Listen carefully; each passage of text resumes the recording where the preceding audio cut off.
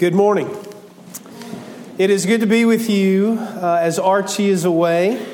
Just a reminder what a privilege it is when you're the campus minister at Erskine and you preach in a barn every week to get to preach indoors where it's comfortable. So tonight we'll finish RUF for the fall at the barn. And I just checked my phone a few minutes ago. It'll be 47 degrees when I'm preaching this evening. And I see this row of Erskine students, so I just remind you to wear a coat tonight and to bring a friend as we sit tightly together. But we don't have to worry about the temperature in here. We have a few minutes now to consider God's Word. And I'd like to draw your attention to Luke chapter 17, verses 11 through 19.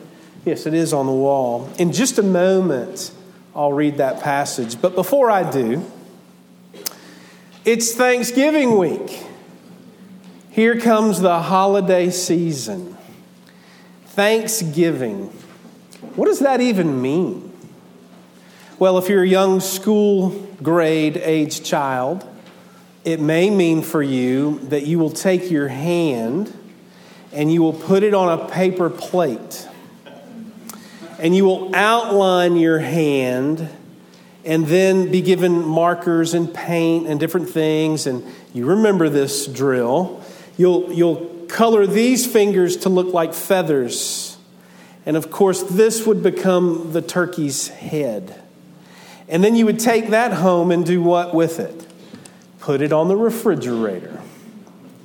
It's Thanksgiving season, after all. These are the things that we do. Or maybe if you're a little bit older than a grade school child, it's learning stories of pilgrims, having bountiful meals with American Indians, enjoying corn. Or maybe for college students, who I actually asked this question to in our small group this past Wednesday.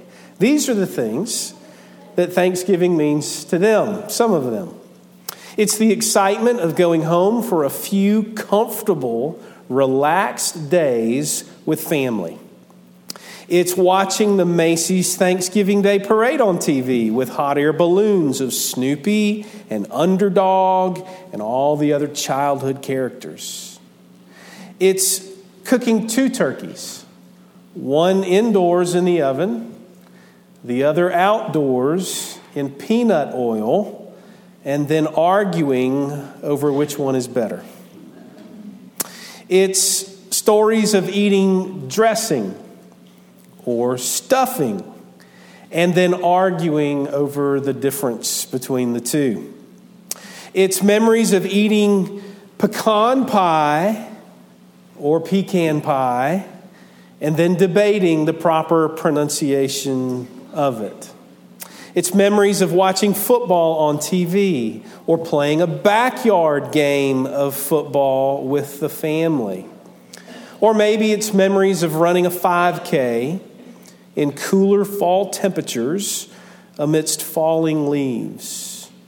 And of course, for most of us, it probably brings memories of having several generations of family, all under one roof together for a few memorable casserole meals that you only eat once, maybe twice a year.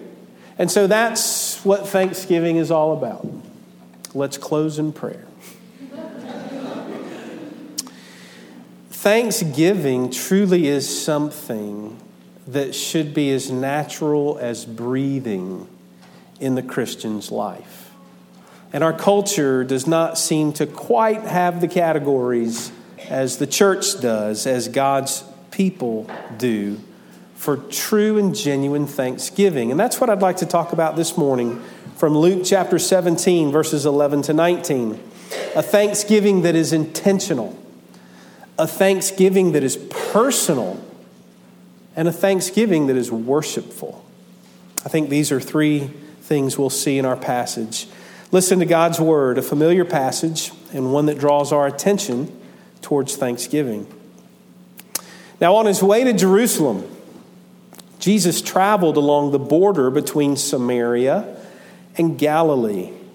As he was going into a village, 10 men who had leprosy met him. They stood at a distance, and they called out in a loud voice, "Jesus, Master, have pity on us." And when Jesus saw them, he said, "Go, show yourselves to the priests."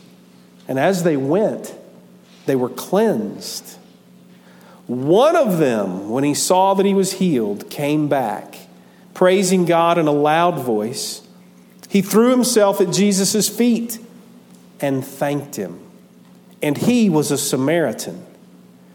Jesus asked, "Were not all 10 cleansed? Where are the other 9? Has no one returned to give praise to God except this foreigner?" And then he said to him, "Rise and go. Your faith has made you well." Let's pray that God would help us to understand his word and to apply it. Lord, would you open our eyes this morning? Open our ears, open our hearts of individuals and of whole families to know our need for mercy, to know who we must call upon for mercy, and to know whom we give thanks to for that mercy. Lord, give us thankful hearts. Stir thankfulness in us. We ask and we pray in Jesus' name. Amen. So it occurred to me this week, as I prepared for this sermon and as I thought about Thanksgiving, it occurred to me for the first time in my life that it seems every holiday of the year, you can listen to public radio, secular radio, and you can find music that underscores that holiday and that season on the radio. Of course, there's Christmas music, which has already begun. There's patriotic 4th of July music. There's even Halloween music. But it occurred to me as I tried to think of songs of thanksgiving not belonging to the church, but belonging to the world. What are those songs? It seems there are no songs. And it seems that our culture, our world, really does not have the category for thanksgiving. And I suppose that only makes sense. It only makes sense. To whom would they give thanks? And why would they give thanks? And so in a week ahead, I challenge you, listen to the radio, not the Christian stations, listen to the world stations. And are there really any songs of thanksgiving? And yet our passage makes it very clear that Jesus loves thanksgiving. He loves it when his people give intentional, personal, and worshipful thanksgiving. And that's exactly what we see in this passage. We see that for the Christian, thanksgiving should be as natural as breathing. Now consider the passage in verse 11. The stage and the context of the story that perhaps is already very familiar to you, but I'm going to speak to you that you may have new ears and hear this fresh and new. That's my hope. If you know this story already, or if you've never heard it, let's all hear it as if it's brand new and good news. Jesus is on his way. He's traveling by foot to Jerusalem, and he seems to not be in a hurry. He's meandering almost. And he's on the border between Galilee and Samaria. And what that means is his audience of ministry, the persons to which he will minister, are both Jews and Gentiles. And more specifically, the passage says it will include Samaritans. Now you need to understand that the Samaritans were considered by the Israelites to be a kind of spiritual half-breed. They were seen as imposters in the promised land. And yet the Samaritan will take center stage, as they have before in other redemptive stories of Jesus' story.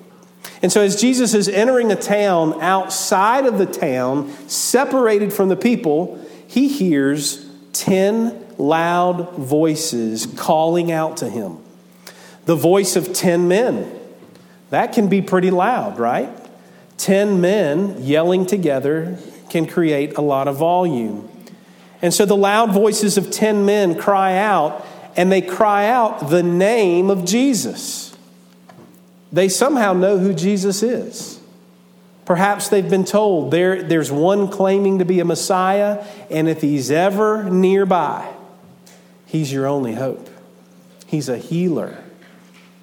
He brings deliverance to your problems. And so they recognize Jesus somehow, some way, we're not told. And they then call on him, the version I read says, for pity. But it also could say for mercy or for compassion. So these 10 men at a distance outside of the city, calling on the name of Jesus for mercy, for compassion. Now, what was their condition? They were lepers, the passage tells us, and they were living together. They had a leprosy. They had a skin disease that demanded by law that they be removed from the people of God. That skin disease was grotesque and it was painful. Our commentaries tell us today that their hair would turn white and fall out, and it would reveal open wounds, sores that would not heal, and the layers of skin on the body would almost just rot through. It was a miserable condition. And because they were removed from the city, obviously, they were removed from their families, from their friends, and from their loved ones. And the only people they could live with were other people with the same kind of disease. Unclean people. And so I want you to sense the misery of these people. This is a sad state of affairs. These people were considered to be untouchable. You couldn't go near them. And as much as their flesh hurt, as grotesque and as miserable as their condition was, I suppose everyone longed for that embrace from their family members that they couldn't even get close to. That's a miserable condition, to be in such a state of affairs and to have everyone you love and care for at more than an arm's distance. Talk about loneliness. Talk about depression. Talk about misery. This is a picture of it. But then in verse 14, the story changes. The trajectory of the story changes from something sad to something joyful. And here's where the 10 lepers are cleansed by Jesus. Listen again to verse 14. When Jesus saw them, he said, "Go, show yourselves to the priests." And as they went, they were cleansed. As they went, they were cleansed. Now, you need to understand that these priests had the function of protecting the worship of God. They were to maintain the purity and the cleanliness of worship. And so they functioned as a kind of public health inspector when it came to these kinds of skin diseases. And they had the power and the authority to determine when you were diseased and when you were not.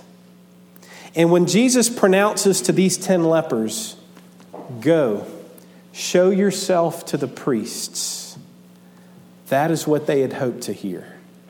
Jesus is essentially saying, pack your bags. You're going home. Now go see the one who can give you permission to re-enter into the community. And this is great news. Obviously, this is the news that they could dream of, that they would hope for.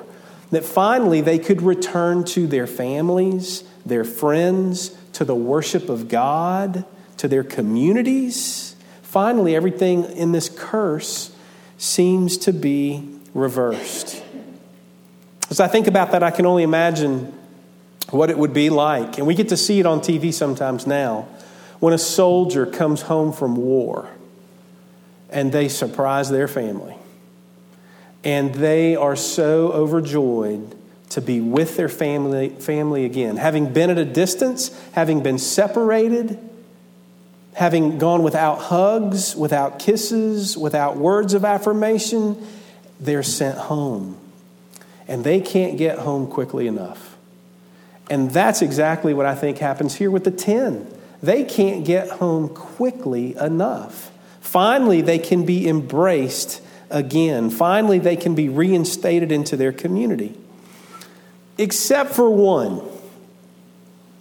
Except for one of the 10. And that in verses 15 and 16. Listen again to what happens here. One of them, one of the 10, when he saw that he was healed, came back, praising God in a loud voice.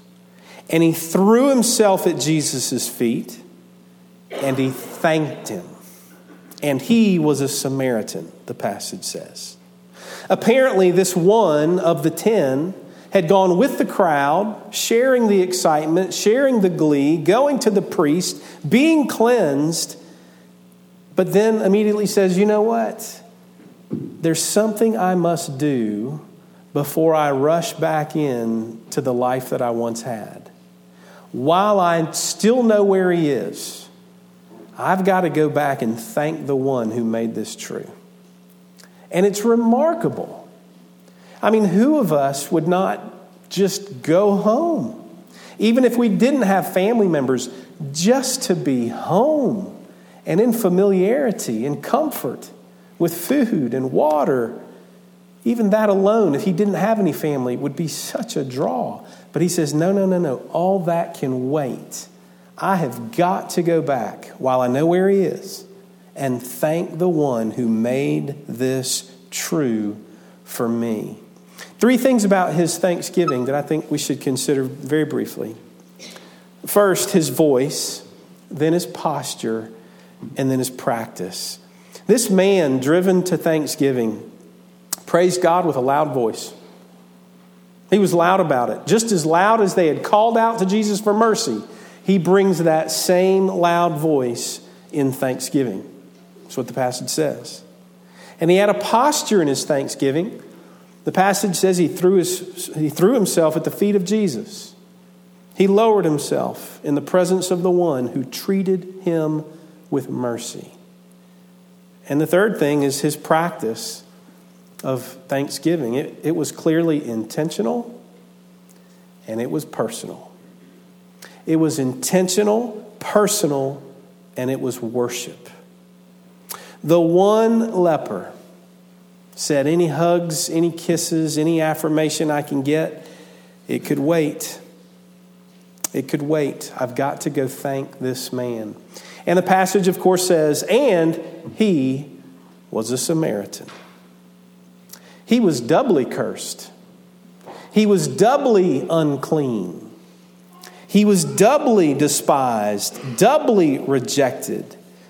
But in the hands of the one who would show him mercy, he was fully ransomed. He was fully healed. He was fully restored. He was fully forgiven. The world called him doubly cursed. Jesus called him doubly blessed. That's the kind of mercy, that's the kind of grace that God shows to sinners. And then at the close of the passage, verses 17 through 19, Jesus asks what I'll call a haunting question. Listen again to what he says. Jesus says, after the one came and thanked him, he says, were not all 10 cleansed? Where are the other 9? Has only the foreigner returned to give thanks to God? Were not 10 cleansed? Where are the other 9? And Jesus is kind of computing. Something doesn't add up here. One of my professors in seminary, Gerard Van Groningen, in teaching this passage to us in a way that I still remember, he commented on those words of Jesus and said, one can almost hear a tone of hurt in the question of Jesus. He had shown mercy to 10, and one came back. One acknowledged the giver of the gift in such a way as to say, do we only love God for his gifts and not for who he is? Do we only love God because of what he does for us and not because of who he is? Now, this morning I had an experience that seems to parallel this in my little head. And I bet you've had experiences like this also. So this morning I went outside and there was the squeaky cat. The white cat with the black tail that we call Dipstick. We have two cats, one outdoor cat named Dipstick, another indoor cat, which is another illustration for another day. But Dipstick has the squeakiest meow that after just a few times, as she squeaks for food, that's what she's doing. She sees you and she's like, I'm hungry, it's time to feed me. And because she squeaks so much, I will feed her. And so I go over to the wooden bin in which her food is kept. And I lift up the wooden bin, and just the sound of scooping the cat food and the sound of it falling in the plastic bowl, and then the dropping of the wooden bin, the combination of those sounds together always does the same thing. Now, we only have one outdoor cat, but 4 cats come to eat. Because the combination of those sounds apparently communicates to all the neighbors' cats that the gift giver is here.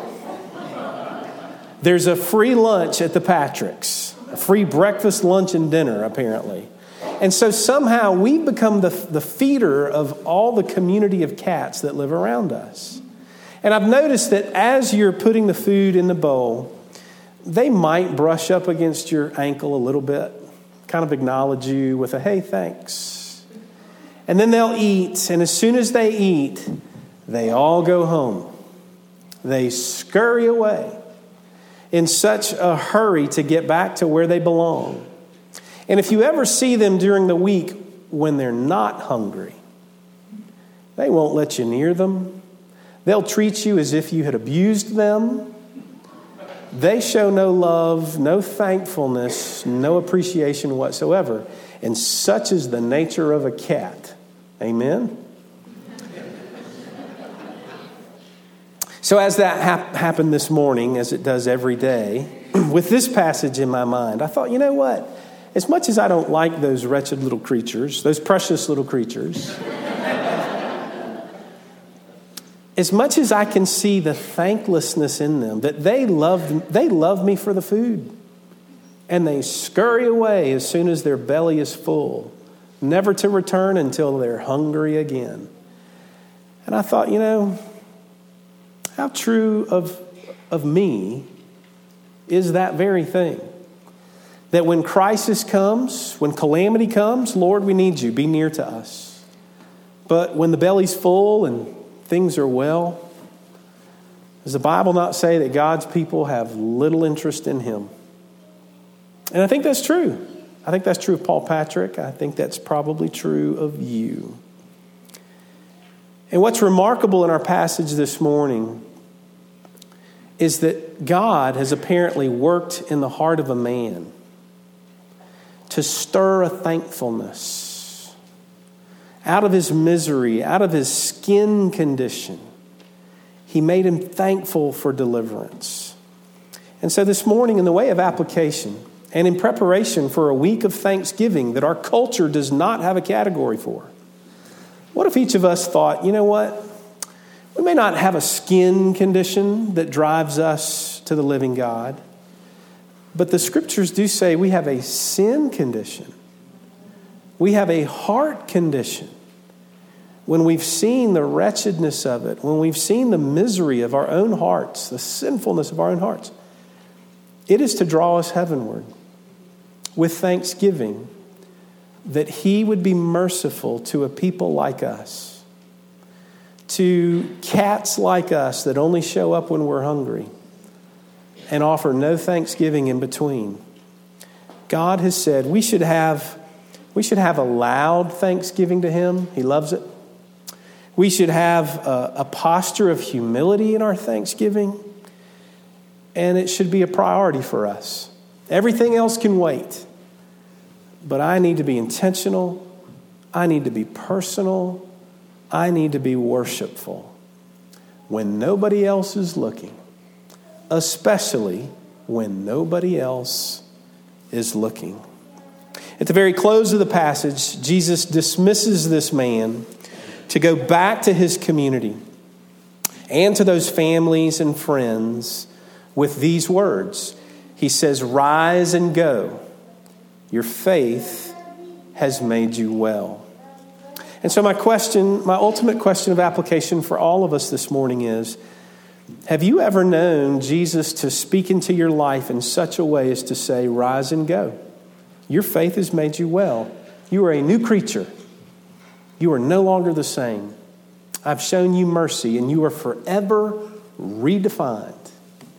If your heart isn't driven to any degree of thanksgiving, intentionally or personally or in terms of worship, could it be that you've not known Jesus to say to you, "Rise and go, your faith has made you well"? Could it be that you've not exercised faith in the living God?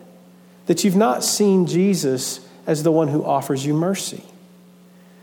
It sure seems that 9 had received some mercy, but 1 had experienced mercy in such a way as to drive them to thanksgiving. In the 1800s, which was a rich season for hymn writing, Henry Francis Lyte wrote a hymn that, as we hear the lyrics of it and as we sing the lyrics of it this morning, I don't think it's wrong to say, consider how this one leper himself could have penned these very words in praise to God. In just a moment, we're going to sing these words. "Praise my soul, the King of heaven. To his feet," the posture of humility, "to his feet thy tribute bring. Ransomed, healed, restored, and forgiven. Who like me his praise to sing?" Which is to say, who better than me to sing his praise? Who else like me has reason to praise God? Lift up your voices loudly, it seems to say. And then in the second stanza it says, "Praise him for his grace and his favor to our fathers in distress. Praise him still the same forever, slow to chide and quick to bless." Henry Lyte captures beautifully, in a way that I think the one leper would, to know that God is worthy of our worship. He's ransomed us. He's healed us. He's restored us. He's forgiven us. And it's Thanksgiving week. And that really means something for the Christian. Not only do we have a lot of things to be thankful for, we have one to whom we can give thanks. The world knows him not, but if you know him, praise him loudly, sing loudly, and honor him who has shown you mercy so richly. Let's pray together. Lord, we are grateful for the mercy and the kindness, the grace, the goodness that you show sinners. Lord, would you open our eyes to see what you have done for us in the gospel of Jesus Christ? Would you now open our voices to lift them up loudly in praise of the one who has shown us this rich mercy? We ask this and we pray for it to continue in our week, and we pray it in Jesus' name. Amen.